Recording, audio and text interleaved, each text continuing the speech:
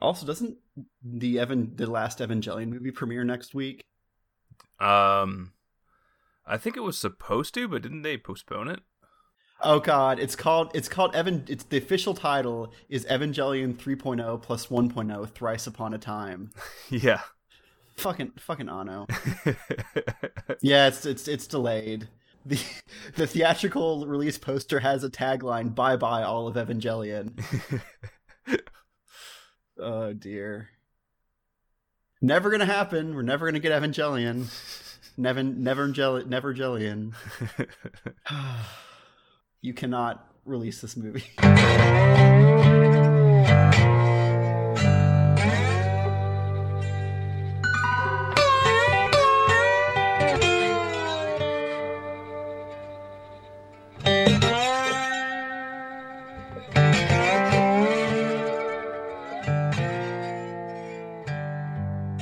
Hello and welcome to Keyframes, a podcast about anime. I'm your host, Ben Halliburton, and with me today is Andy. Go! Duncan. Hey there. And Jeff. Yellow. So we're going to be doing some format switching up from this point going forward. It's not going to be as big as getting rid of our Spotlight anime, may it rest in peace.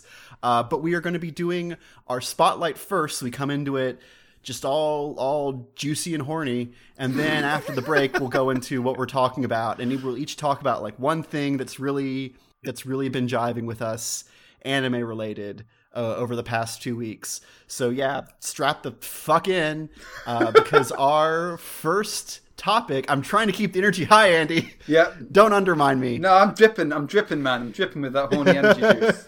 Right. It's like the catching tray under the barbecue that's got all like the really great grease and fixins. Oh, it's going to be great. You can put it in the fridge. It's going to be... Spread it on toast, right? Fry some toast up in it. You know, genuinely, that's a British thing. It's called dripping. It's disgusting. You just put it fucking on white bread. All British food names are terrible. It's like it's literally, I think it's like Benjamin Arnold or whatever, one of the like great things, like complained about how Britain will never experience greatness because it has last names like Slag, Slagg, and stuff. And also our beer is called Bitter. It's like I love a kind of disgusting. Bitter is a sign for poison in nature, but humans have turned it into really weird culinary fixation. I mean, bitter, all alcohol is poison, so bitter's actually the most accurate name, so let's just go with that. Still not appealing. True. Very true. Look, the British ruled the world, so they didn't have to make their products sound appealing. Now, a couple generations later, it's a bit trickier, but shoes on the other foot. No one wants to eat like beef and kidney pie or whatever. But steak and kidney pie, that's still quite nice. Steak and kidney pie. It's still quite nice. Sure, but it says it has kidneys in it, Andy. Yeah, it does. It does. Yeah, we have a fish and chip shop around here, and they have steak pies, and they have steak and mushroom and steak and kidney. And if you don't specify mushroom, they give you kidney, and then it's like you know, like oops, all berries but organ meat, and it's like fuck. Well, speaking of disgusting fixations that we can't get over, our topic for this fortnight is going to be the worst anime we love. What's bad about us and the things we like. We always kind of dance on the edge of this topic in every single episode without exception. So it's not going to be as much of a trailblazing episode as you might think. But then again, it's, you know, nice. We can just transition comfortably to our slightly new format while talking about the anime that we can't admit to people, not including Monogatari, which Jeff and I made 7 episodes about, 6 or 7 episodes. But otherwise, other things like Monogatari that you can't tell someone at a party you like. Yeah. Because what would it be like, Ben, if, for instance, you liked a show which was essentially all the worst points of Monogatari, but without any of the redeeming qualities? You're referring to so much anime content. I can't even tell you're leaded. Congratulations on narrowing it down. Are you talking about? I'm drawing a blank. It would have been a funny joke. Trust me. Are you talking perhaps about Kemono Friends? Well, That is a show which I do like and was going to bring up. So should we dive right into specific shows, or do we want to just define our trash first? Let's go ahead and say, like, let's go ahead and talk about our weak points generally. Like, are there a type of show that you always fall for, even if you know it's not going to be great? Because, like, for me, military hardware shows. Upate, I'm gonna watch Strike Witches someday. It looks terrible. They don't wear pants, and they're little girls who are flying. They like fly around like jets, but not in a cool way, like a girly Air Force. And I can't believe I said cool and girly Air Force in the same sentence. Yeah, that was a surprise. But no, I always like military hardware.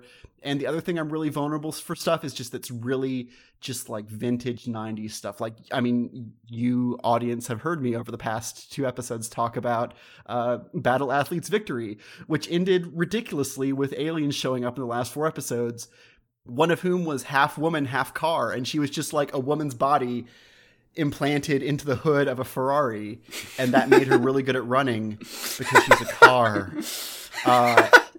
And they were like, hey, isn't this cheating? And the doctor's like, no, she's still got a heartbeat. I'm like, oh, so that's where performance enhancing drugs draw the line, is are you still alive after using them? So, I mean, it's one way of measuring it. Yeah. It's a definite criteria. But I don't want to go too far, because like all-purpose cultural cat girl Nuku Nuku is another just like mid-90s like peak shit. But that anime is fucking fire. I'll go to bat for that. Battle Athletes Victory is kind of terrible, but like Nuku Nuku, that's good shit. So that's my thing. Vintage 90s stuff. And are the girls guns, or do they have guns, or do they love guns? Are they tanks? Do they love tanks? Are they tanks? Are they tanks? So why haven't you, if that's the case, why haven't you delved into, say, the current trend of battleship girls? Like Azure Lane and Can Colle? There are 2 reasons, both even more humiliating than my interest in that sort of thing. The first is that I resent it being based on a phone game. Like, I there's obviously not as much artistry going on there because it's based on the phone game. There's no like artistic principles at work, obviously. And second, I first encountered Can Colle as porn, and so it's hard for me to. I think most people first found that series as porn. I mean, speak for yourselves. I don't consume a lot of hentai, but like, you don't have just to. Out of nowhere, just like every third like doujin, porn doujin was like these girls who just have like a fucking ship bridge on their head and like gun turrets on their shoulders. And I'm like, what's going on here? Is this like a thing? And I Google, I'm like, oh, it's an anime. It's a phone game that's going to become an anime. Okay, that's weird. And then just stayed around. I thought it was going to go away, but it stayed around forever. And now we have people like Andy asking me if I'm gonna, I don't know. I mean, eventually I'll watch it. Battleships are the least interesting branch of the military to me. Please don't send hate mail, Navy people. You're probably the least fascist of the branches of the U.S. military service, and doing the most like good for people in between, killing strange folk. But no, like I don't like. I used to love airplanes, but now it's tanks number 1, airplanes number 2, ships number 3. Someone else talk, please. I'm begging you. I'll give you $5 on Venmo after this podcast is over. I mean, I understand that Azure Lane and those 2 also came when my Twitter just exploded with nudity of them, and I was just like, oh, so this is a thing, right? Yeah. Oh well. It's like we were talking about how like the 90s trend of like a bunch of really great directors just really wanting to fuck a car.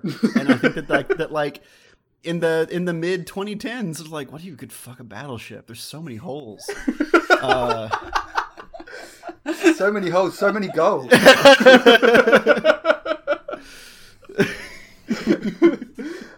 Yeah, it is. Duncan's quitting the podcast now, so it's like we're like 5 minutes in, for God's sake. Like maybe I regret for going in. No. See, yeah, I've outdone you. Now it's going to be completely. Duncan's going to be like, oh, I like this weird cross dressing anime. We're like, oh, what a normie. How vanilla.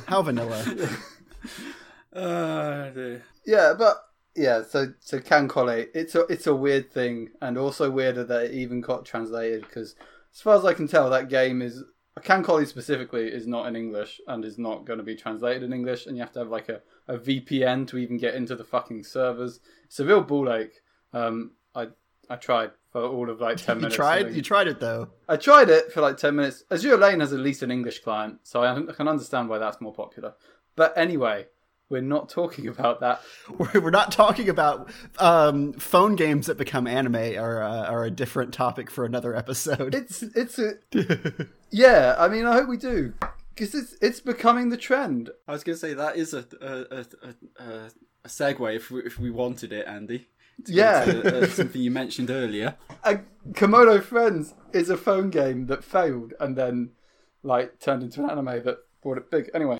Like that kind of failed also still. my generic sort of weak spot for trash is the classic cute girls doing cute things, and then also if it's just a little bit horny, I'm like, just a little, just a little, not too much, just not too, like. I guess your perfect example would be something like Food Wars. Like, I really... Food Wars is really horny. What are you talking about? It's super horny, but then it gets super good because you actually start caring about the characters. See, this is the problem. But the other one that I was watching, and there's no reason to why I'm enjoying this as much as it is, but DanMachi, which we've talked about a couple of times. Yeah, everyone likes it, or the first season. Second season kind of gets some hate. Yeah. But that show is unbearably horny. Like it's all the evil main character. I'm like 10 episodes through season 1, and I kind of hate like the generic sort of setup of it all, in the sort of really like well trodden like JRPG-esque thing. But it's not an isekai, so let's not get into that. But like your basic magic like fantasy setting. I still can't get over that's not an isekai. I thought it was an isekai for literal years. But again, it looks like an isekai. It does, and it's got all the trappings of an isekai because it's just a JRPG. Like you even have a stat block. Like she literally reads him, and he's like, "Oh, you've leveled up to level 2. Here are your stats." And it's just like this is so isekai, but it's not an isekai, or at least they haven't revealed that hand yet. If it does something in season 2 which suggests it might be, but they certainly don't more than just gesture at it. Like there's a disembodied voice which sounds computerized, which one of them talks to. So maybe that's them tipping their hat in a offhand way really quickly, but mostly it just plays it straight. And then also just the fucking boobs on display in that show. Oh Lord, it's unbearable. Like, it's ridiculous. There's Chestia, Breastia. There's Breastia, but then there's also like the evil girl who just has like and we talk about this sort of ridiculous evilness where it's like looks like a jumpsuit, but then it's just missing the middle bit. Yeah. So you get mid boob and then belly button, and then it just sort of, in this case, it just sort of avoids the vagina completely and just sort of goes down one leg as a continuous rip. It's stupid as fuck. Like, I can imagine the guy drawing it, and he like gets down past the play. He's like, "Oh shit, what am I going to do now? Oh fuck, down one leg." Just starts sweating as the line drops going on. That Key and Peele picture, yeah. Yeah, just constantly sweating. Yeah, so that's like my worst vices. I guess you could say DanMachi. Also just. Yeah, like, just cute girls. Like yeah. Yuru Camp, like, Non-Biori, like, fucking... But, like, Yuru Camp's good, isn't it? Non-Biori is notionally good. Yuru, they're both excellent animes. Yuru Camp is incredible, but, like, it just doesn't... Like, it doesn't go anywhere. Like, none of those shows go anywhere. And it's hard to say that it's trash, though, because those shows that's literally the point of those shows. They're healing... It's got a phrase, healing anime. Let's go ahead and define trash. I'm going to define trash using our Monogatari things, which is you would be embarrassed to recommend this to someone at a party. Yeah, so Food Wars will definitely be up there. Okay, there we go. as well as sort of... I have gotten into talk where I'm like, I try to explain why Upate is cool, and they're like, so it's like softcore porn, but all the girls are also personifications of firearms. And I'm like, yes, most of the humor is about the like production details and flaws of their guns. One gun had a tendency for its stock to fall off, and they depict that by her pants fall down all the time because her stock falls off. And so, two birds with one stone. You get some ecchi, and you get an inside joke for people who know the SA-80 assault rifle. Yeah, from your glorious armed forces, yeah. You Brits. You're welcome, I guess. I think the other easy trapping would be any sort of harem show, like Musume's Kun's Return is a terrible harem anime. So harem animes are also pretty hard sell, I think, to anyone who's not at least fairly well versed on anime. Well, the funny thing with harem animes is they have such strict rules, and I think we were talking about this early before the podcast of like. The first girl rule is ironclad, and if you explain that to people, they're actually kind of chaste anime because they tease all this stuff. But the guy is going to end up with the first girl he met. It's almost like an arranged marriage, but the anime is arranging the marriage there. Like, there's no violation. He's not going to meet a girl in the third act, and that's the girl that he ends up with. Well. Sorry, just going to stop you. Ichigo 100%. It's the exception. Sure, I haven't seen. I never figured out what that one was about, so I never watched it. It's like Yu Yu Hakusho. Yeah, but there's like a random photographer girl who's blonde who comes in like halfway through, and then he ends up. Oh, those blondes. Yeah, and then he ends up with her, and you're just like, what about the girl you've been like secretly horning over for the last like 100 odd chapters? Why are you not with her? It was a weird, strange ending. But it's weird because it doesn't obey the rules, because the rules are so like from Love Hina onward. That whole thing. The other exception, they actually Bokuben, which is another classic. I can't recommend this to anyone. Oh, the study one. We Never Learn, which is actually quite fun. It's good. Like, I enjoy it because it's. I get it mixed up with the other anime about studying with hot girls. Oh, the quintessential quintuplets, about 5 identical sisters. Maybe, I don't know. I don't remember that. It came out on the same season. Those two animes. Anyway, the point is that Bokuben, they've had the original ending where they chose someone, and now they're going through every other alternative ending where they choose someone else. And then also there was a joke where they did do the who saw him first. Oh. And it was like cut back to this one scene. He was like, well, actually, I met him at a hospital this time. And it's meant to be like quite funny. It's not quintessential quintuplets. It's Midara no Aochan wa Benkyo ga Denkai. Aochan Can't Study was the other one. Bakuben and Aochan Can't Study came out the same season. And quintessential quintuplets. Oh, Jesus. Wow. So... bumper crop about dumb girls who can't study. I mean, like, this season, one of our standout shows is a dumb girl who can't study with a big harem of boys and girls. And, like, I think Baccarina tells us why harem anime exists, because basically Otome and Eroge and just every sort of visual novel under the sun exists and is very popular in Japan. And this idea that as a fan, you get all the endings. You're not a real fan unless you've played 100%ed it and got all the endings. That's great when she's talking with her like past life best friend, and she's like, I'm working on the evil black-hearted prince now. I'm working on this, I'm working on that. Yeah, it's something you do. If you're a true fan, you've seen every single ending. You 100% the game. Yeah, and I think that's why harem anime end up that way, because both you're not a true fan unless you do it all, and also because they don't want to spoil anyone's OTP. But I loved like that moment you mentioned in Baccarina, Ben, where she's having the conversation with her friend in the previous life, and she's like, oh no, don't tell me, no spoilers, but she goes over anyway, and it turns out the spoilers are what saves her life. Yeah, that's great. Love, like, no, I love, we could get into this in the second half when we talk more about what we've been watching, but like, yeah, I like that Baccarina is literally just like, spoilers could save your life, don't be so precious. You could die and then get reborn in the world of the game, and there's a secret like fifth person to romance who will try to kill you if you fuck it up. So spoil away. Read walkthroughs. all the time.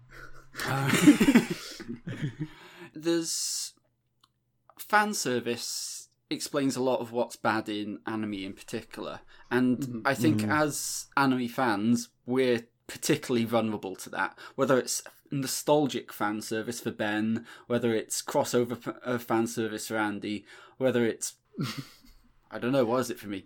Art fan service. Frankly, it's like you throw a visual spectacular at me, and that's basically me ignoring all your flaws and crimes against humanity, and just going, oh, pretty.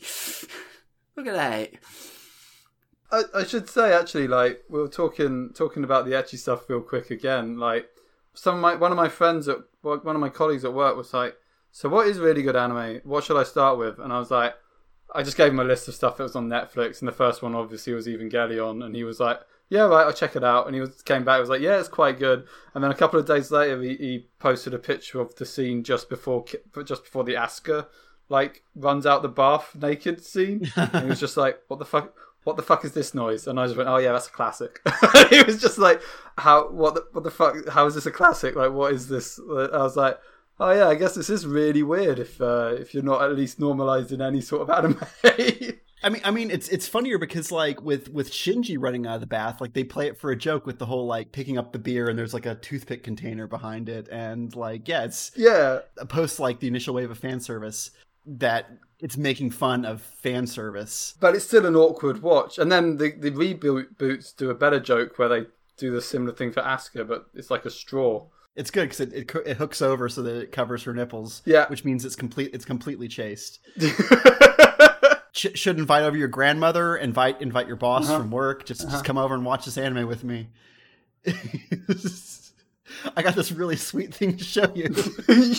It's about depression and robots. It'll be great. Yeah. Do you like Tang? We've talked a lot about horny trash, but we haven't talked about pointlessly violent trash. And on Netflix, the latest season of Baki just came out. That is just a pure, dumb, enthusiastic show that you don't see a lot these days. And it's kind of refreshing, even though it is also very, very, very bad. You should not watch the show. But you should really watch this show. Baki is basically just like a fighting show without any pretense. It's just, here's some beefcakes and they're going to fight. And they're going to have ridiculous moves. And you're going to watch it and you're going to like it because you're a trash boy. And I'm a trash boy, so I love this trash. It's so good. And it's funny because Baki itself, the manga came out and you look at it and you're like, okay, this has got to be one of those like old school mangas before anybody had any idea what irony was or had any kind of sense, because it was just the Wild West. You're just gonna put anything out. But no, this show, or like the manga, I should say, started in like the early 90s. Yeah. Which is like a decade after Fist of the North Star. It's like deeply obsolete even by the time that JoJo's Bizarre Adventure comes out. Like, JoJo's is basically just, it's Baki, it's a big tough guys with ridiculous powers, but it's way smarter and it's way better. And like, it's like, why does Baki even exist? Like, why is it here? But it gets by on just pure obliviousness to the world around it. Like, it just wants to go, and that enthusiasm is what brings it through for me in the end. And the other thing about Baki is that it's extremely ugly. There was no real sense that the artist, like, he very clearly understands the human body. Like, one thing Itagaki, the mangaka, is a master of is getting across the idea of just pure physical power.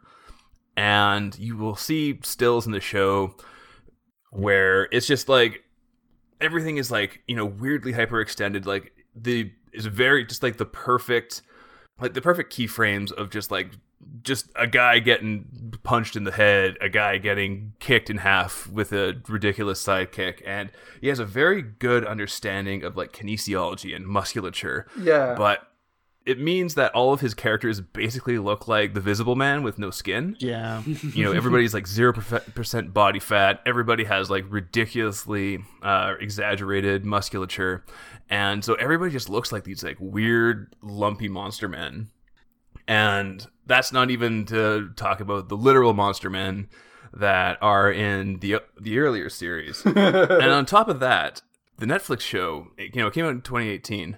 But it has this look to it, like this airbrush look, in a way that's like really appropriate, because that was the pinnacle era of like 90s dudes rock, ridiculous, testosterone fueled stuff, like the Raw era of WWE and like all that kind of like that weird like Limp Bizkit energy of just like history is over, all we have now is just pure, pointless, directionless id and rage, and we're just gonna like have some fun with that.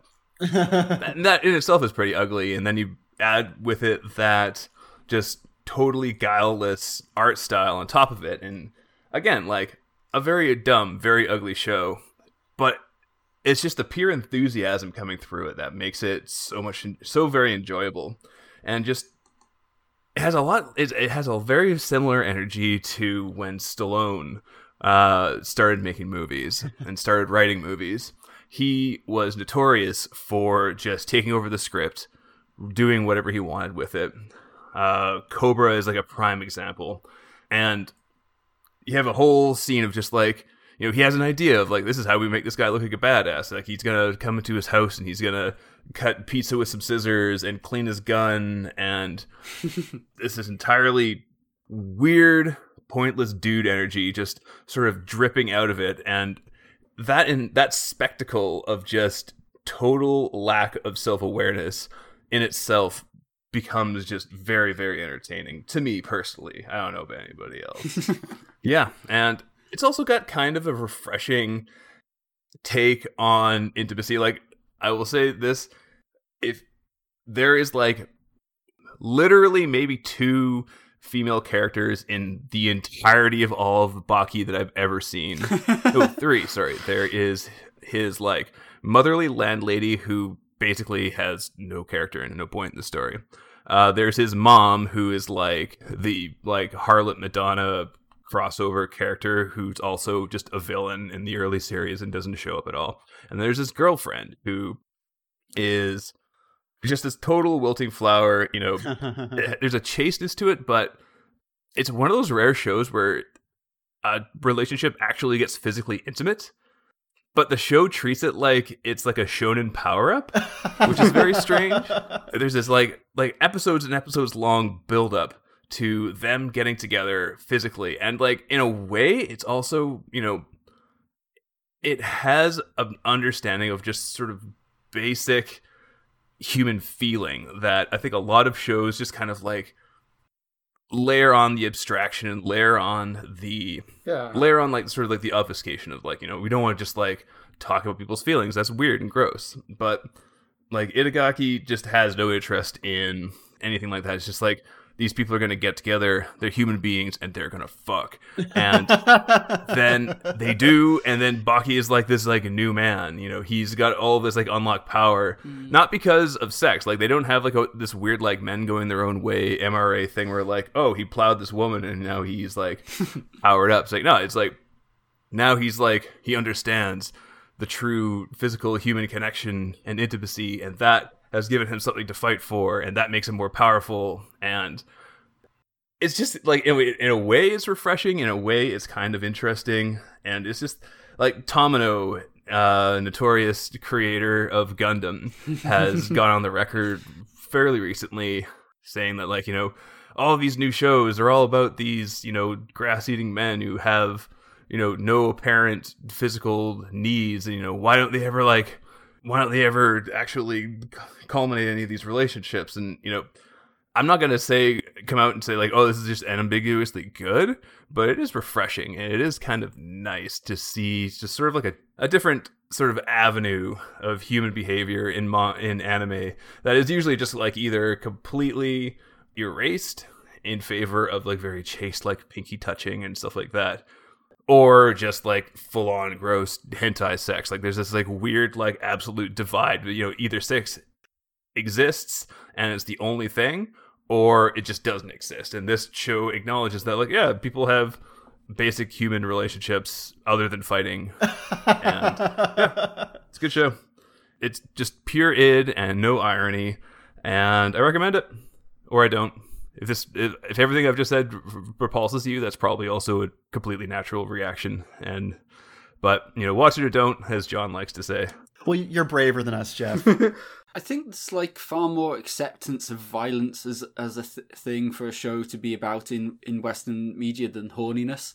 Like you can get away with having a hyper violent show far more than you can like a hyper sexualized one. And like I did though consider like putting Black Lagoon on here as like one show I still really enjoy, despite it being just basically hyper violent glorification of mercenaries and having no real plot and just having like just this dumb pulp feel to it, which, and I wonder, do you think Baki is self-aware and like you've got the Western traditions, you've got things like Penny Dreadfuls and like Pulp Fiction novels in America, like and these genres which were very much aware that they are plot boilers made to just be read quickly and thrown away, like literally trash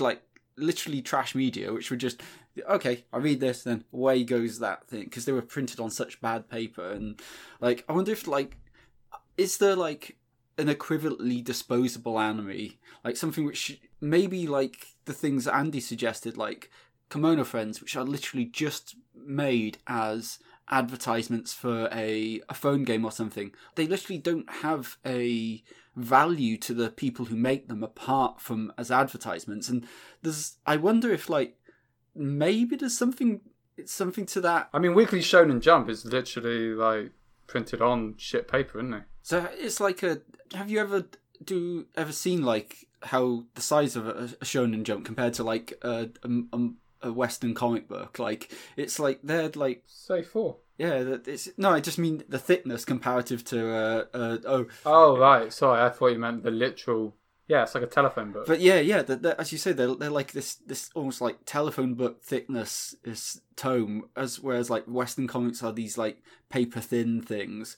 But it's like this idea that manga is black and white, it's done on cheap paper and disposable is something which I wonder has just come through to anime, and has in both mediums, like something comics even in the West have always struggled with is the idea of, oh, they can't be a legitimate art form, they're just for kids, they're just throwaway. And I feel like manga gets the same stigma thrown at it in particular, and anime as well, but with added slightly racist overtones in the West as well. But I agree, but I think that also just like that is the process for every new genre. If you read in the 16th century, when the novel was first like becoming stuff, they talk about like there are commentators, especially like intellectual or monastic commentators, talking about these bizarre books where people sit in corners by themselves and they're laughing and crying and otherwise sit in complete silence, and they're completely lost in a fantasy world. And it sounds like how people attacked comics in the 50s and 60s, but they're talking about novels, which are now like one of the greatest human art forms ever. Like, I mean, I don't think anybody would disagree that like that literature, especially the fictional novel, is one of the greatest venues for like human creativity and like statement of ideals. And it was seen as like a weird pervert thing that like you're not reading it to anybody. It's just like you consuming. It's like it's basically masturbation was what it was described as. And just wait until 2237, where hentai is considered the highest art form in human history. Well, not literal masturbation. But no, I do think that there is like just this discomfort as different art forms get mainstreamed. And I think that also, yes, the racist dimension, and the idea that like it's very funny that like if you ever talk to somebody who like anime is just all perverted, it's all just like tits and sex and panty shots, and if you're like, well, American movies are all just like headshots and dudes getting blown up and stuff, and they're like, but that's normal. It's just it's 100% just how we frame our cultural perceptions.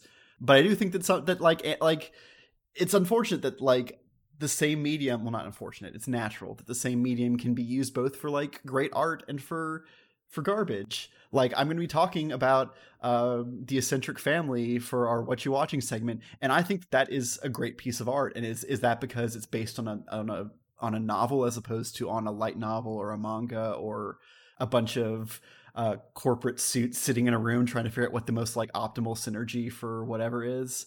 I don't know, but like it's really impressive how the Eccentric Family is at the same time using all of like the Shaft and Koji Kumita like trappings that we would associate with garbage, while at the same time being what I think is this kind of this very noble and very like high-minded and subtle like perception of families and grudges and how we build a life for ourselves. So that's good shit.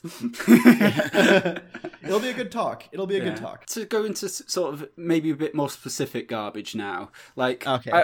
I've talked like for a moment about how like particularly good visual language is something which draws me in, but equally bad looking anime can draw me in, because if I see something which looks to me like trash, and then someone tells me it's good, I'm intrigued, because like my mind just goes, what? How? What? How can this be? How can this be? This it can't be. And yet sometimes it is, and like something which I'm genuinely thankful Andy introduced to me is Kimono Friends. Yeah. I went back and watched the finale for this, and God, that's nonsense, but it's such great nonsense. So did I. I watched the last two episodes, like the second to last episode where Kaban-chan gets crushed by the monster is genuinely heartbreaking, and then the really clever subtleness in the ending. So the previous episodes, the ending has always had these. It's like a black and white still shot, real life shot of a theme park that is deserted. And then there's all these sort of like clear silhouettes of the various animals in the show. As it sort of moves, they become more and more visible. But then in the second to last episode, they just get rid of the silhouettes. And it's really impactful and it's really strong. And it's really clever. And I really, I can't help but love that sort of show.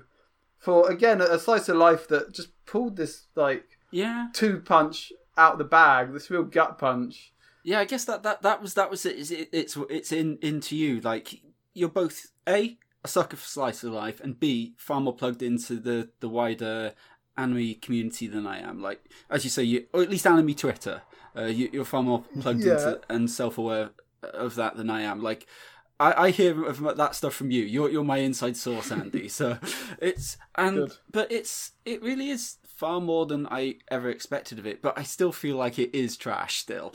Oh, 100%. It's complete low tier garbage, and like even just reading up on it, it's a constant shock that it can be as good as it actually is. And to many ways, I think you got to credit the director, Yao Yoru, to just putting real love and care and attention into this series, because he's essentially been given a cursed chalice at the time that he got it, because it was a phone game, like we mentioned earlier, that then failed about 3 months. It closed down service about 3 months before it went live, before the anime was going to be airing. He had no money. He had practically no budget. And he just did it all off like his own back and a really small cast of animators who in the first few episodes couldn't even work out how to animate a moving wheel. But just pure tenacity pulled through and made something incredible. Yeah, we should mention, like, when we say bad in terms of its art, Kimono Friends is a CG anime. Particularly, it's a very static. Like, there is not much flow or keyframes in between individual things. It's just like, I've got this doll and I'm sort of like moving it from side to side, and it is Yeah, it does feel like have that feel of like almost like a kid telling stories with dolls almost, and there's like an innocence to it, like almost a lack of artifice, that actually kind of makes it really charming, sincere, and fun at the same time, which is strange.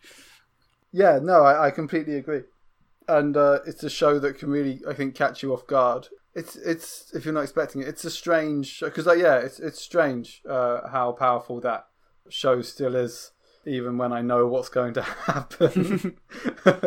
So yeah, no, I'm glad that you liked it, and it also just made me recontextualize stuff like mobile game animes, as actually maybe they aren't that bad, and maybe that was sort of a turning point for mobile game animes, or mobage, as I think it's like shortened as, to be like, actually you can do something interesting with this. Do the rest of you guys have any shows where the thing you'd be ashamed to talk about it or sell it to someone is its visuals, in particular them being bad, not them being like violent? Well, actually, if you want to say like something where the visuals is what would cause you not to sell it. Yeah, I think another strong example of this is One Piece, which is, massive and huge, but you look at that art style, and if you're not from even those who are sort of quite au fait with anime,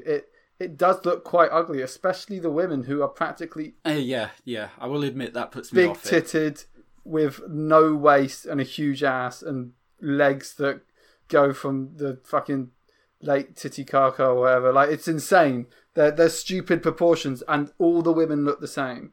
And the only exception was like one fat woman in the first episode, and then she eats a fruit that literally she loses all of her weight and becomes very slimy, and then exactly the same sort of body figure as all the other women. It's a very weird. It's a shame John's not here, because I'd know he'd immediately bring up Xaholic, Triple Xholic, which has just got like these almost incredibly well-known, almost as a meme, character designs where people are just terminally elongated, so they're completely out of proportion. Well, that's Clamp. That's just Clamp. That's their studio style. Yeah, it's just looking awful and unrealistic. It is divisive, though. It's like, I think, like, to me, where I go for this sort of thing instinctually is things where the craft is bad, using bad CG, or it's slideshow animation, but I guess like the style can just be hugely off-putting to people. Like, I mean, some people just won't watch anime full stop just because it's those big-eyed things, and like that's right, just a terrible thing. But equally, something like One Piece is unique, and that's a good point to it. But also, that's going to put a huge amount of people off because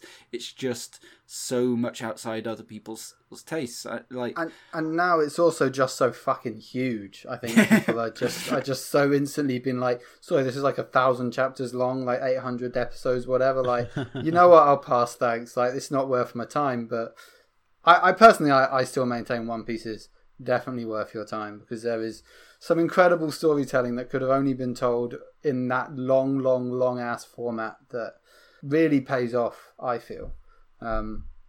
Just something anime can do. Unless anyone else wants to do it, I'll go straight into like my main show for this. I tried to just have a think about what is the worst of my worst. What's the least redeemable show that I love? Like, not just generally like, oh, that I sort of like that, but just something you say, Duncan, would you like to watch this? And I'll go, yeah. Put that on. I love it. It's great stuff. And for me, that is Mariaholic, which is a 2008 animation produced by Shaft with an incredibly impressive set of staff behind it. It's directed by Shinbo, who's like basically one of our favorite directors. And like almost he's like one of the few directors who's probably considered like an auteur nowadays, like who has an entire studio's output associated with him. And then his assistant directors, you've got one who was responsible for Yukihiro Miyamoto, who was responsible for Saino Sobo Sensei and Madoka, and one Tomozaku Tokaru, who was responsible for Haibane Rueme. And then you've got an OP directed by the director of Bakemonogatari, and an ED by the collective Inukari, who are known for the mixed media stuff, which became famous in Madoka in particular, and also Zetsuobo Sensei. So it's got this incredibly intimidating art staff behind it. And its VA list is like all-star as well. It's like all the best people from every Shaft production. And Muriholic is by an author called Endo Minari. It's basically a harem anime which follows Kaneko, who's this teenage girl who enrolls in an all-girls Catholic high school because she has a phobia of men, and she wants to find her one true love in this Catholic way of school. And one way of thinking of it is it's basically a delusional isekai. Like, we've had all these shows which are about people who find themselves transported to inside the game. Muriholic is someone who has convinced herself she's inside a galgay, who is just acting like all the other characters just exist for her to pursue and to lust over, and is derailed by two things. Firstly, the fact that they are all completely indifferent to her, and secondly, by her overtly masochistic roommate, Maria, who is the school idol, smart, beautiful, and also a boy who likes to dress as a girl. And this is where problems with Muriholic start coming up big time. Like, because anime does like having a cross-dressing character, whether it's a love interest or just a part of the wider cast. But it's rare for them to be centre to the story. And more damningly, it's just used as a excuse to place someone in a situation where they wouldn't normally be for a harem.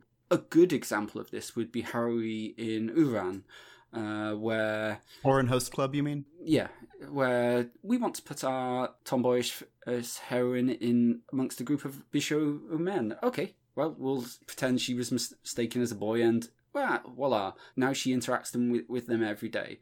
Whereas in the case of Maria, it's just, there's just a background hand-wavy justification for it. It's like her grandmother wanted Maria and her sister.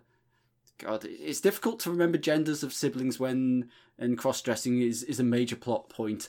But they have to dress as the other gender for their high school years, and whichever successfully manages to do that becomes the chairman of both schools. Who knows why? That's just what they do. And it's so clear like that is just vague plot hand-waving that it makes Maria's presence really strange. Her attitude to dressing as a woman is weird because she enjoys it, but equally she doesn't seem to identify any particular way. But thankfully, at least, it doesn't sexualize it, because weirdly, one of the tropes deployed against trans people is, what if a heterosexual male claims to be a female and goes into a female place and uses it to sexually assault them?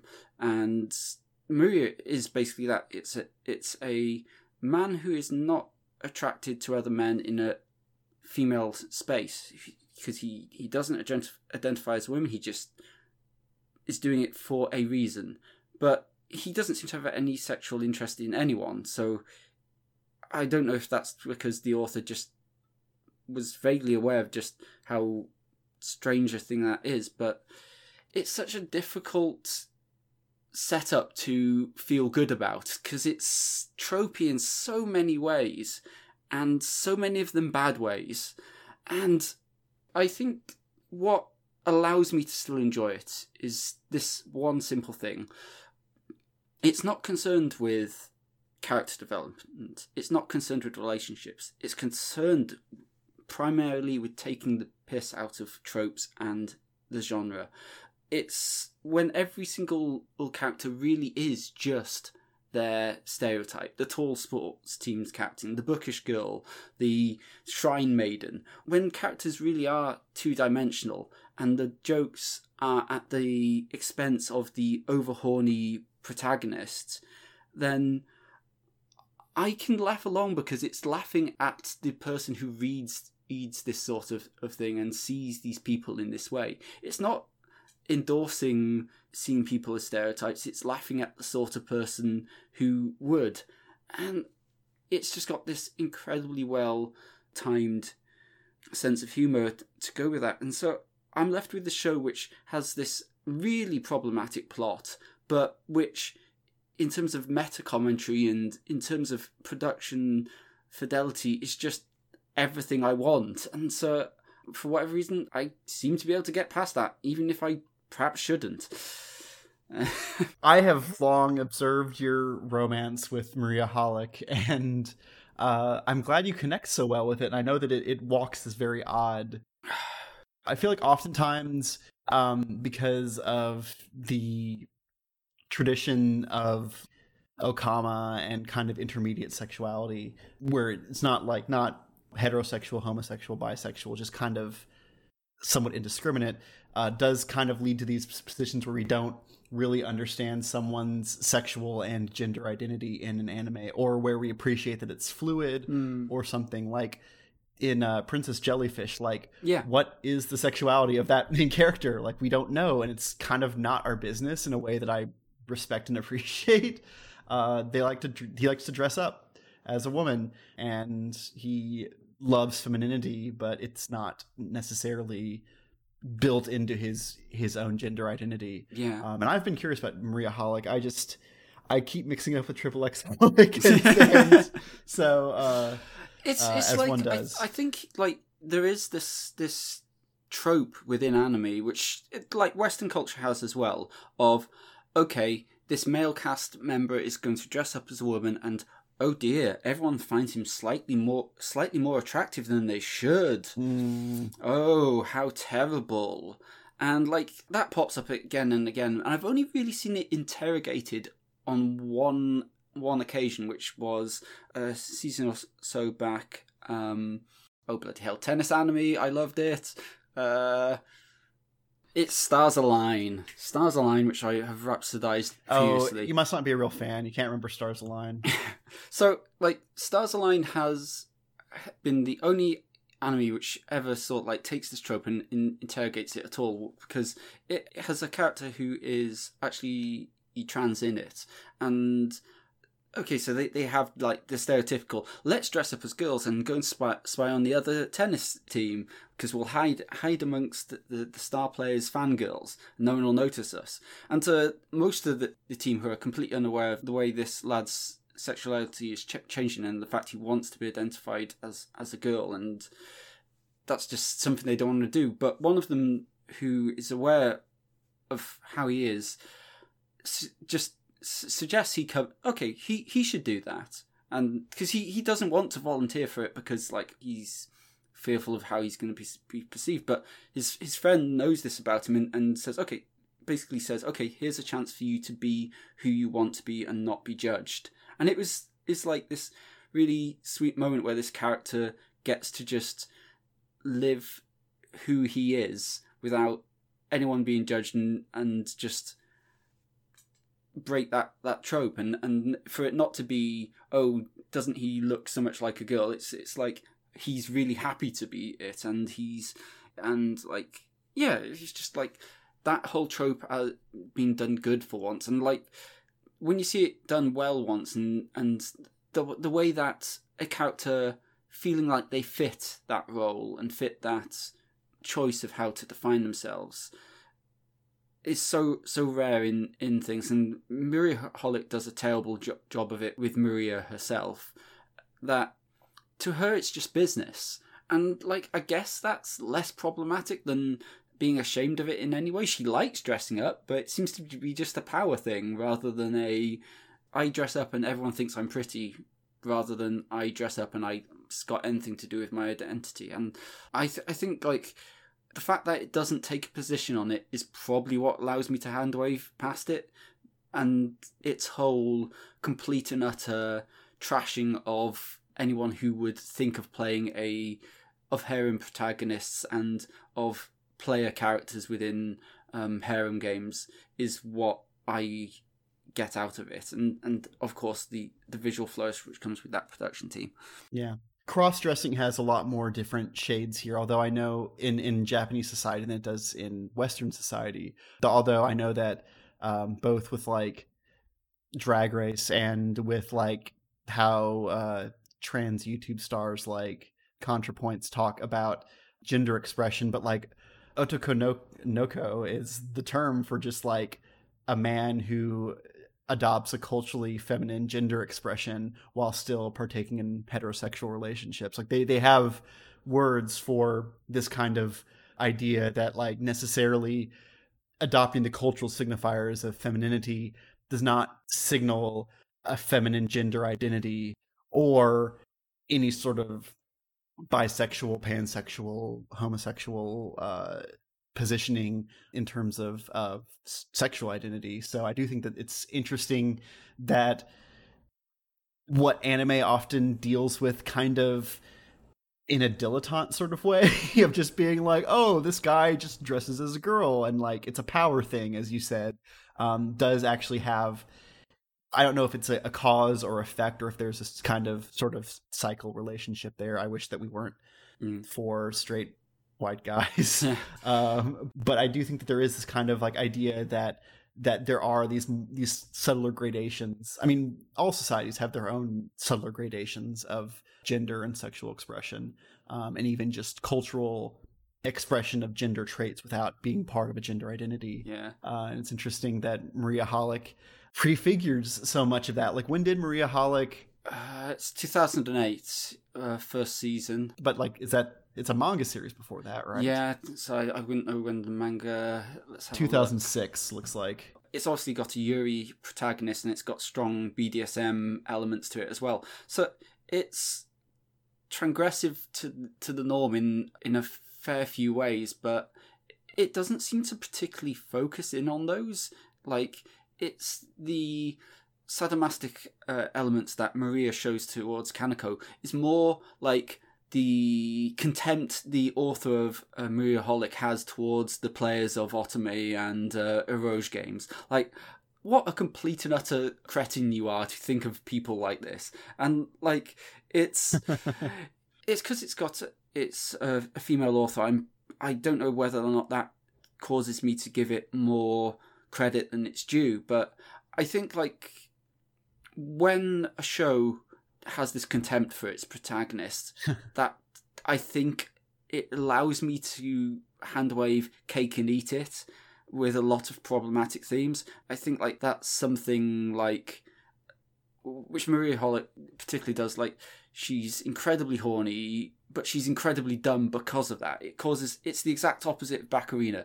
Baccarina, because of her knowledge of the way Otome games work and these damaged protagonists, uses normal real life friendship in a game, whereas Kaneko uses game logic on normal people, and it fails completely because of that. And yeah, I sort of like it because of that, because of that meta commentary and because of it. So yeah, one of you now, take this from me. Please. Oh no, I think that we're done talking about this. We've gone for like an hour. I think we've pretty much covered all of our favorites. We've covered, Upate, we've covered Kimono Friends. Yeah. No, so that was kind of equal parts your very guilty pleasure that you've done an impressive Jeff-like job of over intellectualizing, and I think that we'll use that as a way to transition after this break to what else we've been watching, and we'll have each have our one thing that we were going to talk about for this episode. So yeah, let's take a break, and I'll see y'all in a bit.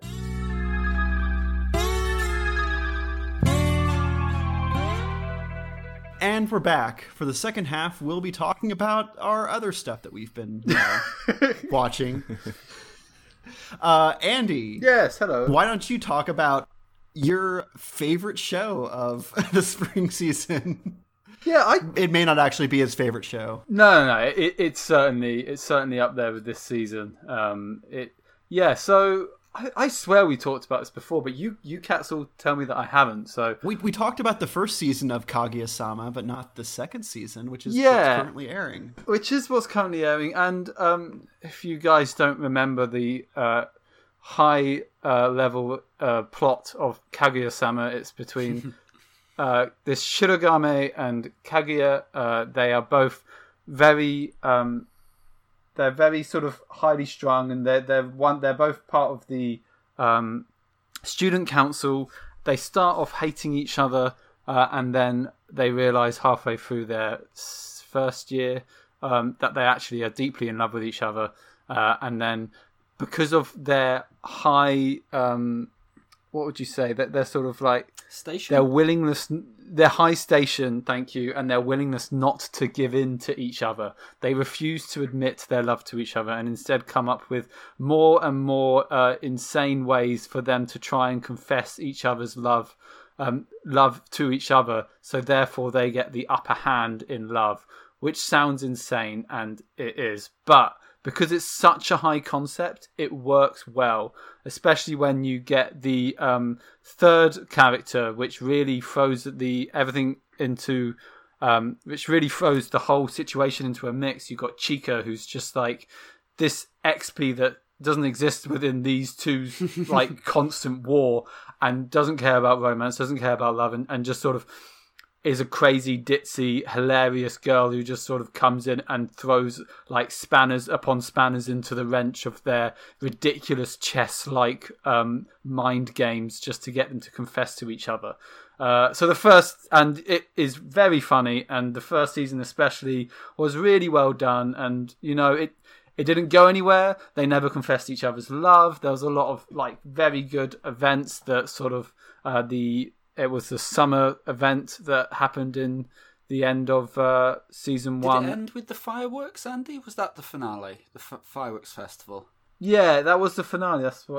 So that's how it ended. And it was really funny. Like it was really good. It was really well animated and had a lot of heart. And the second season continues that. So unlike the first season, the second season starts off with, I guess you could argue it as to be one of their more important arcs, which is the re-election arc. So it actually continues a year. So they're now in their final year, and Shirogane stops becoming the high school council president and has to be re-elected. Mm-hmm. And it raises a couple of stuff about their relationship, because they're so close together, like they're with each other all the time, that I always assume that the other, upon layers of meta jokes that is in this show, the fact that is another fact is that the high school, everybody apart from them just assumes that they're going out and that they are actually a couple,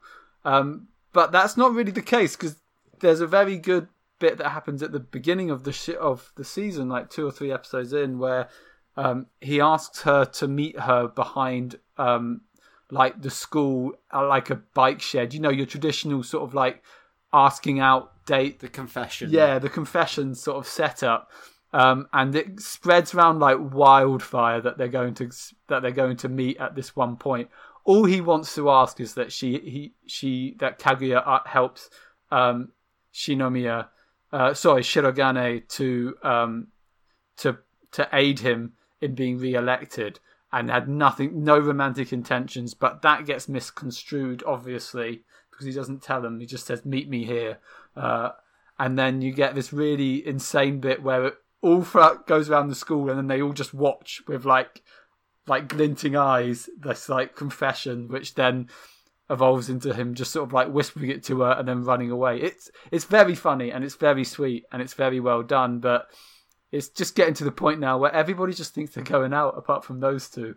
So is that the main way it's evolved? That you're getting a glimpse of like their relationship hasn't actually progressed still. It's still in stasis, but everyone else's impression of them has changed. Everyone else is clued in, but they are as oblivious as ever and no closer to actually confessing.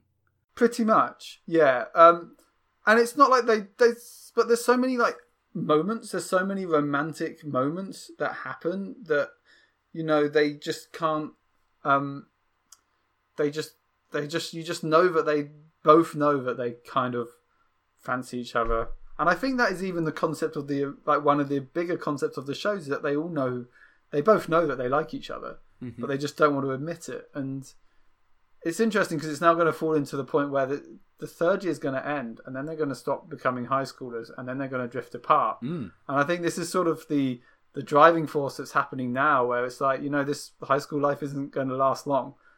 So if you want to do something about this, like, love, you better fucking do it. Yeah, that's interesting, kind of. Like, the idea that high school shows are so self-contained within those few years that something which is as incredibly chaste as Kaguya, Sama, which is all about them not doing anything. What happens when you put a deadline on that? Yeah, exactly. And it would be bittersweet if that was the case. Like, it would be quite poignant if they didn't ever go out with each other because of their high status. I can imagine the internet rage if that is the case. Yeah, people would not stand for that. But it would be hilarious. It would be very well done. It would very much tie into their characters of them just being so regimentally, like, not wanting to step down or reduce themselves in any way, even though they already have hundreds of times.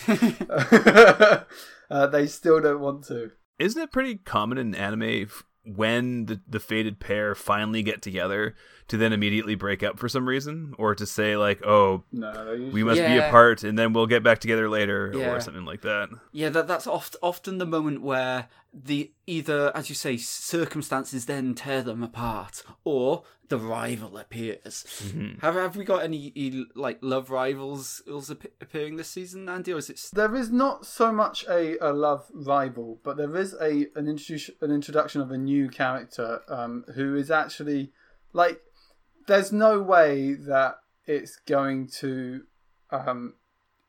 interfere with their relationship because they're solid. But there's a new character called Miko, and she is the runner for the presidential, the rival in the president election, who he then is like, well, if you want to become the president, you might as well come work for us because you'll get. I mean, spoilers. She doesn't get it. It's still Shirogane is still the school still wins the election, but once again, I sort of like feel like that's a shame because that would be the other thing which removes the barrier between them. So what's their excuse if one of them loses their power and now is subservient to the other one? Then they've got no excuse not to confess, and so like this is just prolonging it more. This is pure like innocent edgelording from them both. I mean, in terms of status, I guess you could argue that Shirogane is of a higher status because he's like, this is what I think this is quite clever because, you know, Shirogane is technically the president, so he is higher than than Kaguya, who is the assistant to the president, but because Kaguya is from a strong family, whilst Shirogane is a sort of like born from he just is very clever and got a scholarship. So you got then that other power play that's going on. It's like, yeah, there's a bunch of stuff, but I don't think Miko is never really a love interest. Okay. Just a sort of another spanner in the work, similar to Chika, who will eventually find out that actually these two lovebirds should really just fucking be together already. But if they got together, the comedy would end, the series would end. So I don't think it would ever happen that they split, or if they get together, they'll split. It will just be the end of the show, and it's not ending anytime soon because it's very popular. It's got a lot of source material to get through as well. Mm. It's good, like 30, 40 volumes, I think, so it's nowhere near, unless it's been going at freaking Baccarina pace and just going through entire things in like arcs in an episode. But Yeah. I enjoyed the first season a lot, but this has been a really busy season, and I don't know, for me, like there's at least 3 or 4 shows I've wanted to keep up to, but I haven't been able to, and like I don't know why this has been felt like a busy season. Maybe it's just the outside world's making it feel that way, but it's been a season where there's been more I've wanted to watch than I have, and Kaguya-sama was like such a well-crafted show. Like, as you say, the animation is impeccable, its comic timing is amazing, and it's got a really great little central cast in that school council group. So I think that's maybe something which at some point I just watch it just because I feel like watching a good comedy. And for that I would say go for it. I mean, it seems like as far as the cast and credentials go, it's exactly the same between the 2 seasons, unlike say something like One Punch Man. There's only 18 volumes I'm seeing here, so there's a lot to them to get through. And I would say personally, I think it's still really, really funny. It still has me on the floor with the amount of belly laughs that show gives me. And it only works, like the ridiculous constraints that they put each other on, and the situations that they get each other in. It's completely unbelievable, but also believable because of their characters. And I think that's really where the show shines. I really recommend. I mean, obviously, we all loved the first season. The second season's just as good, and I'm happy to hear that it's just as good. That's. I mean, just go watch it if you haven't watched it already. It's a funny show. Should we now talk about a show which you watched, you liked, and then you dropped for no better than haven't watched an episode since? But unlike you, Andy, Jeff has watched a full season of Dorohedoro. Yes, I did. I don't even know sure which season that show technically came out in, but it was finally just dropped on Netflix a couple of weeks ago, and I powered through it, and I really like it, and it's really good. I think it was about Christmas. Okay. It was 2 seasons ago. Because Netflix has turned trying to watch contemporary anime into a nightmare if they get their claws on it. Yeah, it gets parceled out. Yeah, and you get to binge if you really want to, which is kind of nice, but it's frustrating. But what's not frustrating is Dorohedoro, a very good show. It's a really standout action show. There's it's a pretty well-worn trope. There's a tough guy with no memory, who's trying to figure out what's going on in a world gone mad with sorcerers, and there's an evil crime family, and visually, the details, the world building is very interesting and original. Like, it handled badly, it would just be another sort of shonen fighting show, but it's surprisingly well thought out for a world where basically there's 2 parallel worlds. There's the whole, and there is the sorcerer's world. I think we've already gone over this in the last episode. Just a quick recap, and there's I think I briefly a quick recap sign. The basic drama of the show is sorcerers come to the hole and they mess with people, and then people in the hole try to mess with the sorcerers back. And the show revolves around Kaiman, a victim of the sorcerers, who's had his head turned into a lizard's face, and the show sort of revolves around the ongoing mystery of who is this guy, how did this happen to him, why is he so strong, and And for the most part, that's pretty dime a dozen. I could be describing a dozen different animes, but what really sort of elevates the show is the writing and the characterization and the relationships in the show, which are, they get a lot more of the attention, and they do a lot more to flesh out the villains as well as the heroes, to the point where you almost have 2 sort of parallel groups of protagonists, because for the most part, both Kaiman and company and the N family are, pretty amoral, pretty violent, pretty brutal people who are mostly just out for their own betterment. But for the most part, you know who to root for just because, like, En, the villain, who's like this like mushroom master who is like building up this like team of other powerful sorcerers. He is a very interesting depiction of a sort of a megalomaniacal narcissist, in which he genuinely cares for the other people in his crime family. So there's like Shin, the like ultra violent guy with the heart mask, and Noi, the healer, who's also just like a brutal massacre on legs. And but he cares and loves for them as if they're extensions of his own body, which is like a classic sort of narcissist tendency. And so a lot of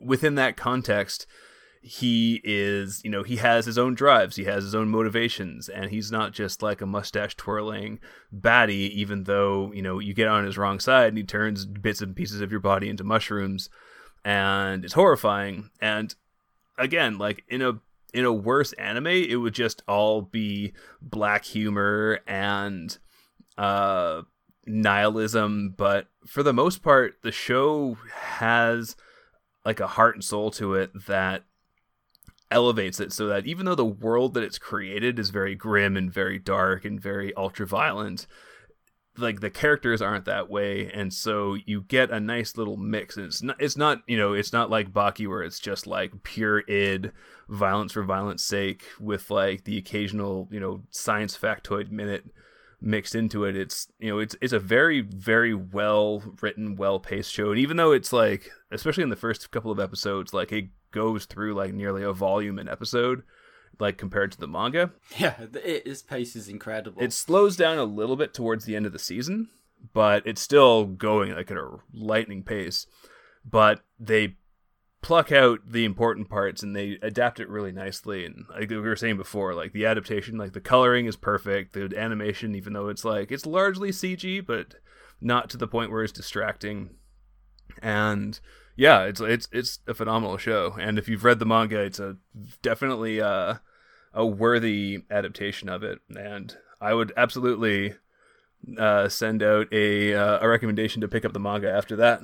Yeah, I've finished it as well, and I think as a adaptation which sets the stage for a full set, like this has done a remarkably good job of introducing that central cast. Like there's not really anyone who we don't meet in this arc who is a major player in the emotional drama which follows. Like everyone we need to know, we know at this point. And I think you touched on something interesting. Is like typically shows which are as violent as this are typically very nihilistic, but there's this weird almost contentment with their job that people like Shin and Noi have, or that Kamen and does. Like they seem really happy with their place in this terrible world. And like, although Kamen has this notional quest driving him forward, it doesn't seem like, apart from his occasional nightmares, that he's that unhappy. He seems pretty happy day to day, going out hunting zombies. He's on the one night a year they come around, playing baseball with giant remote controlled cyber cockroaches, and like it's like there's this idea of like Hunter S. Thompson and Gonzo, like this strange, like I think drugs and violence, which we don't know is happening, which it taps into. Yeah, like they're characters, like they're characters who are having lives, and so they've got ups and downs, and like Kaiman loves gyoza, and he a big part of his day is just like eating gyoza at Nikaido's diner. And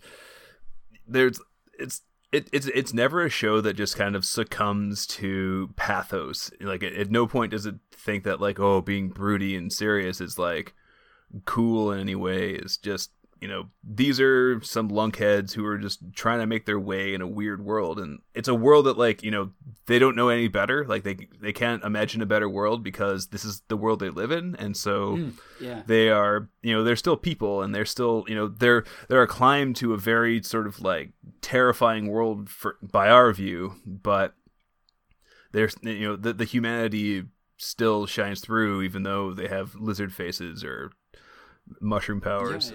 I think that like as you say, like it's this little shithole, and yet somehow they find a way to be happy about it. It's like every other post-apocalyptic show, everyone's freaking miserable, and no one's found a way of like having like joy in like the trope which always gets used in like post-apocalyptic things is, oh, and this is the one day where we all relax and have a party or whatever, but the rest of the time we're edgy and tough, and we have to fight to survive, so we can't let our guard down. Whereas as Jeff was saying, like everyone in Dorohedoro is still just living their life. They're whether it's working in a diner or like just making weird films to glorify your crime family. They've all got these little side things going on, which are just as important to them as any big questions about the world. And yeah, it will develop some questions about that world eventually, but at the moment, and it's starting out with the important thing, which is, what are these people like? And once we know what these people are like, then it can start asking questions about why their world is why it is.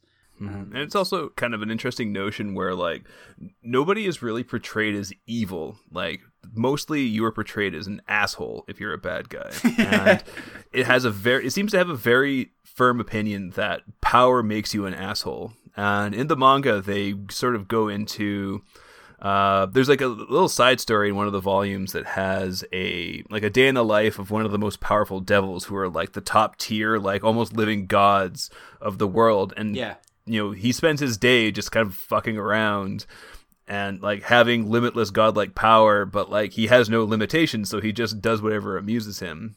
And that sort of like, spills down into the world around him. And it's sort of the same for like with En, like there is no other like authority beyond the devils above him, and so his presence, no matter how oppressive, lends a stability to the world, which allows other people to have like relatively normal lives. And then in the manga you get to see how that world deals with changes in power and things like that. And so like it's a show that is like ultimately I think like the worldview is sort of amoral and nihilistic. Like there's definitely no sense of like this is good and this is evil, and it's mostly like being human is about having the people around you, and so and fighting for them as opposed to with them. Either by coming into conflict with them or by instrumentalizing them, and that the individuals who are actually all powerful are the most unstable and probably the most pitiable at the same time. And it's an interesting show that could otherwise just be like a violent power fantasy in someone else's hands. Yeah, and I was quite worried, Ed, but I'm cautiously optimistic that the second season's going to be a good show, and that that they can handle the full arc. Like, if they can handle this as competently as they did and introduce us to such a weird and divergent cast, then I think they can handle the full thing. And I'm hoping that it will get updated a bit quicker than some of Netflix's other funded shows. But who knows what will come out of the content farm next. So is it not a finished season one then? Season one doesn't finish the story. It finishes a arc within the story, but it ends on a semi cliffhanger. Right. Okay. And do you know if there's a second season or? I'm not sure. I was like, because you were saying that there were some OVAs which are not on Netflix. It's just the first 12 episodes, I believe. I would have to look that up. I think it turned out yeah, because you gave me an episode count which was different. Yeah, they're packaging one with the DVD as always. That's what's happening. So, but I hope it's been successful because I think it did a great job, and hopefully there'll be more. Yeah. Well, speaking of doing a great job, I know that I'm pretty freaking late to this because the Eccentric Family 2 aired when? Was it 2013? 20-something teen? Who knows, Ben? Who knows? 2017. Wow, it was more recent than I thought it was. But I finally got around to that. I'd put it off because I honestly didn't think that the Eccentric Family needed a second season. Unlike some people here, I do not have an obsessive crush on a certain murderous woman in the cast. Is that like of all the the anime women which has been presented to me over the years, like the one to develop a crush on logically shouldn't be Ben 10 because she, as you say, she does like threaten to eat the protagonist and is like incredibly fickle. It's like, what if magical pixie dream girl was actually also combined with yandere? Yeah. This is, so I ended up watching it just because I wanted to have something that I'd done all the way. And of the many things that Duncan loves and that I would probably love, but I put off for various childish reasons, the Showa Rakugo and Eccentric Family Season 2 are both among those. And I'm here to say, to no one's surprise, that I really liked the Eccentric Family Season 2. I thought that while it didn't have the cleanliness of the first seasons, like how do these four inadequate sons take up the mantle of their suddenly deceased father, who was this great community figure, but it does kind of flesh out the magical realism of the setting. We have all of these marriage alliances. We have a returning heir called the Nidame, which is means like the next generation in Japanese, basically. And these inappropriate dalliances. We have a man escaped from hell who's kind of this sort of trickster figure. I don't really want to describe anything in particular because I think this is an anime that's very good for you just experience with its huge cast of characters who all have pre-existing relationships to each other. But just watching its several families cope with rapid change, Yasuburo's attempts to keep the peace as probably like at once the most adept, but also the least worthy of his father's sons. It's entertaining, and also like the Kyoto of Uchoten Kozoku, because it's this family of Tanuki, which are these shape-shifting raccoon beings. There's several different families living in Kyoto, and they also live and interact with these clans of Tengu, which are these like crow demon people who are very haughty and who drink and smoke a lot. And just watching them all interact, their own traditions, and also, especially in the second season, the burdens of these grudges from these extremely long-lived mythical beings kind of clashing up against each other. And just watching it be pushed to the limit by these grudges being stretched over between generations. Once one generation is gone, and the next generation doesn't really know why why the previous generation had the grudge, but they're keeping it up, or they're letting it go and then getting criticized by other people. But just like this, the ecosystem, the social ecosystem that's painted in the Eccentric Family novels and anime is really entertaining to me, and it's got an incredibly august cast, and it's got one of the better tsunderes, because Kaisei, one of the daughters of a rival Tanuki clan, who refuses to appear in front of Yasuburo, the main character, because seeing her undoes his transformation, and so she's always hiding inside a teapot or a mailbox. But that's the trick of it in the end, that she's not the tsundere, he is. Yeah. It's not her who suddenly becomes embarrassed when they see the other one. It's him. He's so flustered by her, he loses the very ability to like focus on being him, which is like one of the things they say about how Tanuki's powers work in this is like their sense of self and their self confidence sort of affects how well they can transform. And because Yasaburo is so self confident and so assured, he can transform really well into lots of different people and lots of different things. Right. He goes between these different like groups. Like he's friends with Akadame Sensei, the aging injured Tengu patriarch. Like it's such a magical, it's the most magical realism thing I've ever seen come out of Japan. And that's probably because I haven't read a lot of Japanese fiction, but just like these ideas of like these aging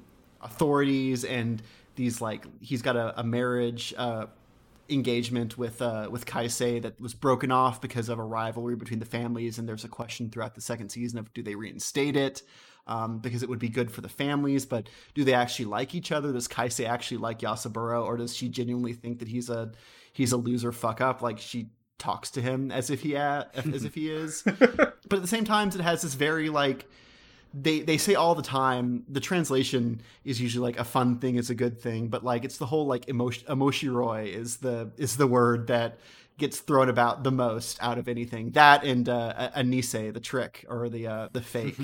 And so this idea of fakes and like being the faker king, the trickster king, and at the same time, like who cares if it's good or bad, real or fake, as long as it's an emoshiroi thing, an interesting and amusing, a fun thing, then it's a good thing. It's the philosophy. So it has this really like nice easygoingness of like, just like, I think at the very end of the show, like someone asks like, did you have a fun year? And he's like, yeah, I guess I did have a fun year. And he's like, next year looks pretty boring. And it's like, well, let's try to make it fun. That's like the philosophy underneath all of these very intricate social like interactions and interlocking things, as these different families, both of whom are kind of bereft of truly like moral leadership. Like, how do they fill these spaces? And in an age when so much media is about found family, of just like you and your friends, you're a family now. I like that eccentric family does really posit that you're stuck with your family and they will let you down because you don't get to choose who they are. And at the same time, like you do your best and you try to make fun out of it and you play tricks, and you may not be the most reliable person in someone's life. But your family, you're stuck together, and it's up to you to make the best out of it and to kind of, make the fun, find the fun. And at the same time, like, try to steer the family towards something that is maybe more in line with your own morality or your own, perception of what's good and right. And so I really enjoy it. It is though just like such an august cast, because we have Mamiko Noto as Benten. Yeah. Mai Nakaharu is Yashiro, the kid. Yeah, it's got a lot of very, very good voice actors, and it's directed by Masayuki Yoshihara, who is like one of the main episode directors for the Ghost in the Shell standalone complex series. So we know he also is just able to make very good standalone episodes. And complex.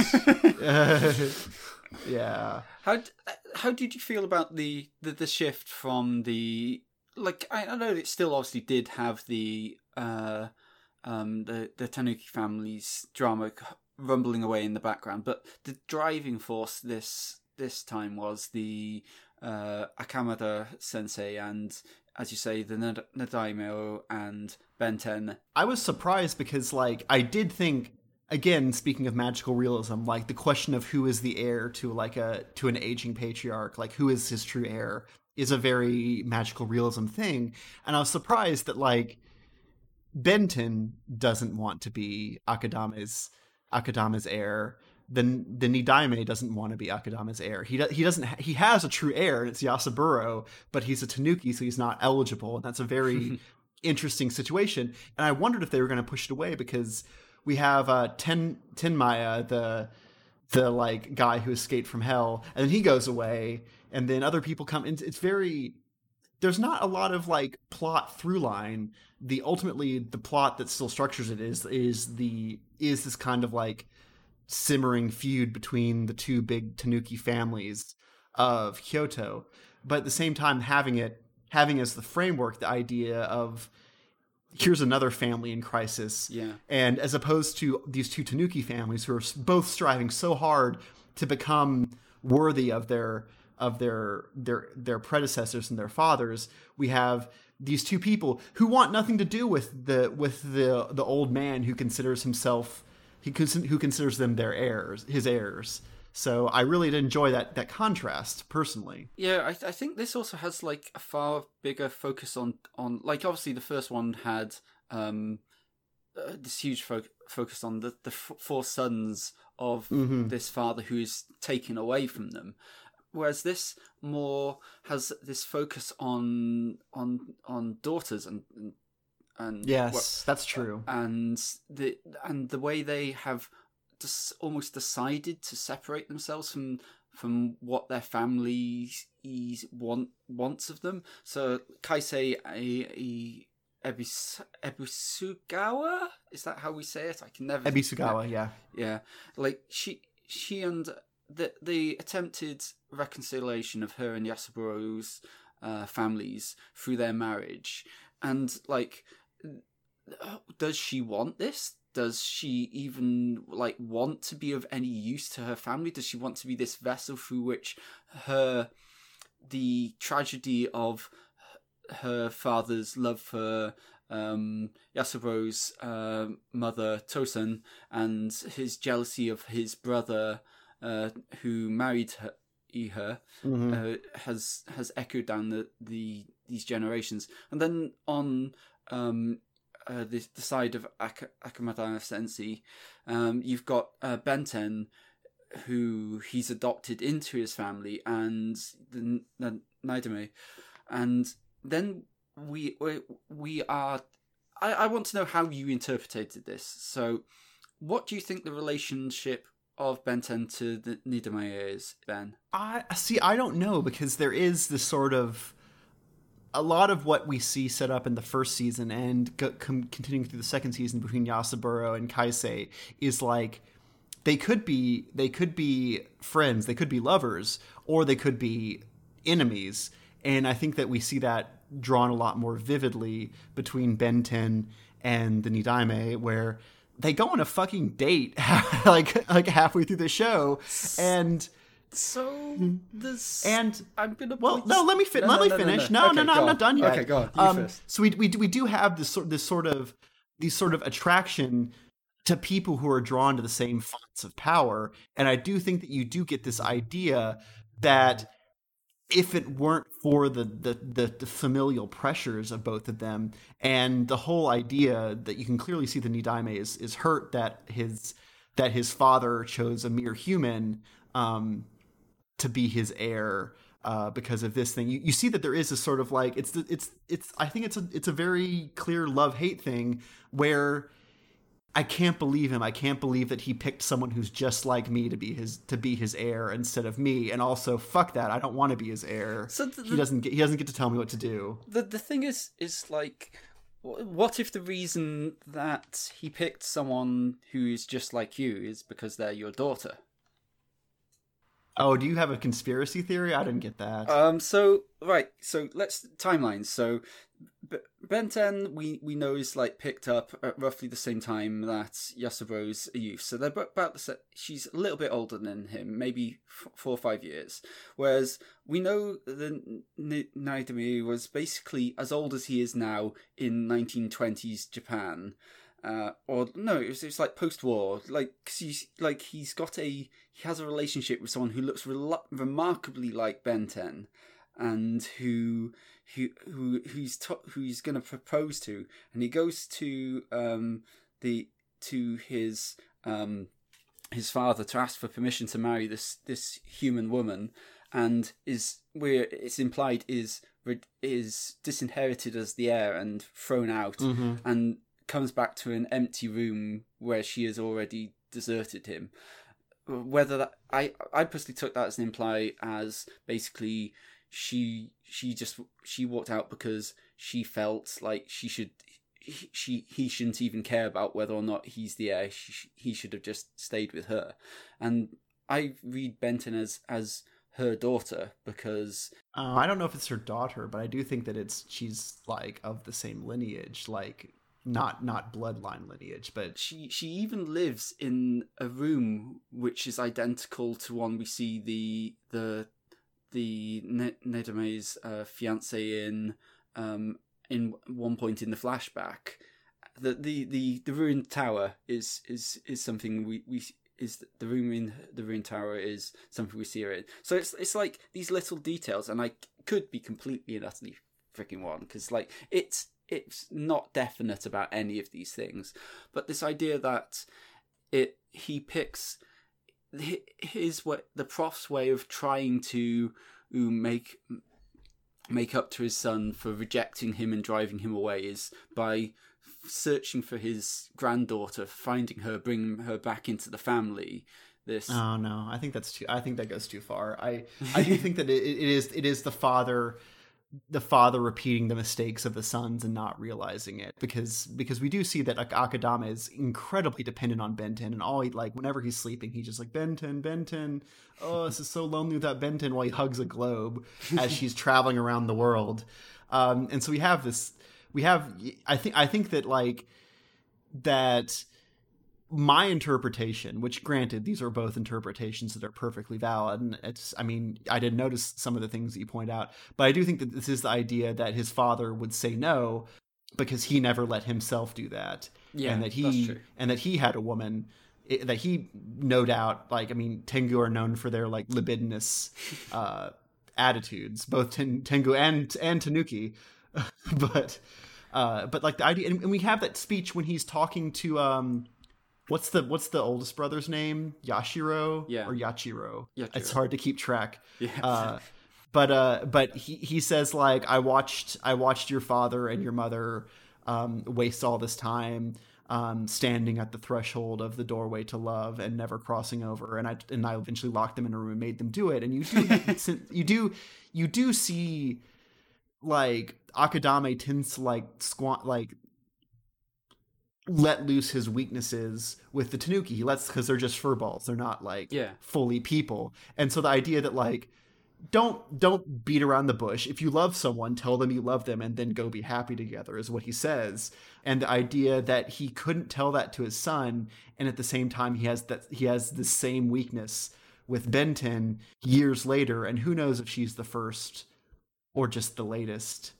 And I do think that is an interesting question, and I'm glad you made me have to talk it out more than just being about the question of heirs, because it's not the idea that the question of heirs and the question of love are these separate questions, and how absurd that is, and how Akadama himself realizes it's absurd that you can love someone and you shouldn't be with them because of bloodline or tradition or whatever. There are these people trapped by these societal, these cultural, these tradition absurdities, and they don't really know how to move forward from them. And the thesis of the eccentric family, especially the second season, seems to be you just got to wait for the next generation to get it right. Sometimes the previous generation fucked up things beyond repair, and it's next generation, and that's why we have Yasuburo's grandmother, who is this adorable, just literally just like a glistening furball where you can barely see her eyes. Yeah. This white furball, and she's blind, and she talks. She's a very old voice actress, I think. Mami Koyama. I don't know what she's done. Yeah, she just has this adorable cadence to the way she speaks. So old woman talk. She apparently, according to she did a bunch of Dr. Slump stuff, so that's her vintage. She was also Elaine in the Seinfeld dub for Japanese, which is wild to think about. But the idea that she's just that you already know what you have to do, so just have some fun and make some trouble, make a lot of trouble, is her advice twice to him. And he has to think. He's well, what makes trouble is the idea that what these things that have been laid out by the previous generation, you don't have to follow them. You can make trouble and fucking burn it all down. Yeah, there's this weird link between this and Kaguya, the way that Andy was talking about how they're so obviously in love with each other, but so stupidly constrained by these rules. And like that's something which Eccentric Family just again and again says, just forget about these rules. Yeah, these rules don't matter. They don't actually mean anything. A good thing is a fun thing is a good thing. Yeah. Yeah. A fun thing is a good thing. A fun thing is a good thing, yeah. Again and again. And it is fun. And it is good. And it is fun. It's beautiful. I got a very strong sense that that they're not going to have a third season, but who knows? They're making another. I mean, the novels are not done, apparently. There's only 2 so far, but it's a going concern. And if there's another season, I would love. Like, it's a community in a real sense where so much of the show is like Yasaburo walking along, and then he like passes by a cafe where there's like one of the Tengus just sitting there like drinking coffee, and he's got his camera, like a wind up camera on the table with him, and there's just like there's a sense of things in motion that we don't see, which I think is often something you get when you base something on a novel rather than a manga, because I think mangas tend to like take what's in the manga and stretch it out to anime size, but novels almost always have to be compressed down, don't you think? So just the idea that there's this like massive community of stuff going on, and we just get to like see these little bits of it. Yeah. And I'd like to see more, but it might take a while. Yeah, I'm still extremely frustrated that I can't get a Blu-ray of this over here. Like, that's so bad. Well, I don't even know if the second season's even gotten a Blu-ray over here. We only have NIS America is the licensor for it here. I think there is a one for your region, but yeah, nothing, no English subs for my region. So it's that's so bad. So what I've got to do now, like, this is generally like this and Gundam Unicorn are like the drivers behind why I'm whatever next I do for a Blu-ray solution is going to be region free. God damn it, because I want to watch what I want to watch. A good thing is a good. Apparently, Duncan, there's an Italian Blu-ray with English subtitles that should be your region, so maybe that's something you look into. Once again, saved by the Italians' love of anime. I never knew that the Italians loved anime so much, but yeah, they're saving us, I guess. So, all right. Well, let's go ahead and wrap it up. Do we have any emails? No, we don't have any emails. Please send us emails. Yeah. Ask us to talk about more embarrassing anime. We'll find a way to do it. Yeah. All right. Well, remember, rate, review, subscribe to us on Apple Podcasts. Find us on Twitter at KeyframesPod. Find us on Facebook. Search for Keyframes Podcast. Email us questions, keyframespodcast@gmail.com. And, of course, tell a friend. Yes, but I wouldn't say any friend. Just a friend. No friend. Any friend. Not just all any friend. Friends. The last friend who recommended you something that was so base and trash, it made you embarrassed just hearing the name of the title. Yeah. Something like Nuki Revelations Battle Girl Fart How dare Manga, whatever the fuck it's called. Instead of telling a friend at a party about an anime you're embarrassed about, just tell a friend about our podcast. Yeah, and then warn them that the first 10 minutes of this episode specifically involve a discussion of kankole porn, for which we're sorry. For which they'll be like, well, now I'm definitely listening. No apologies. Like, fucking there, day one, perch. Yeah, exactly. Well, all that kankole porn. Yes. And check us next week for our topic about young boys who are loners but really cool, and all the girls like them, and they're actually very smart and talented, also known as the Jeff genre. Say goodbye, everybody. Bye. Bye.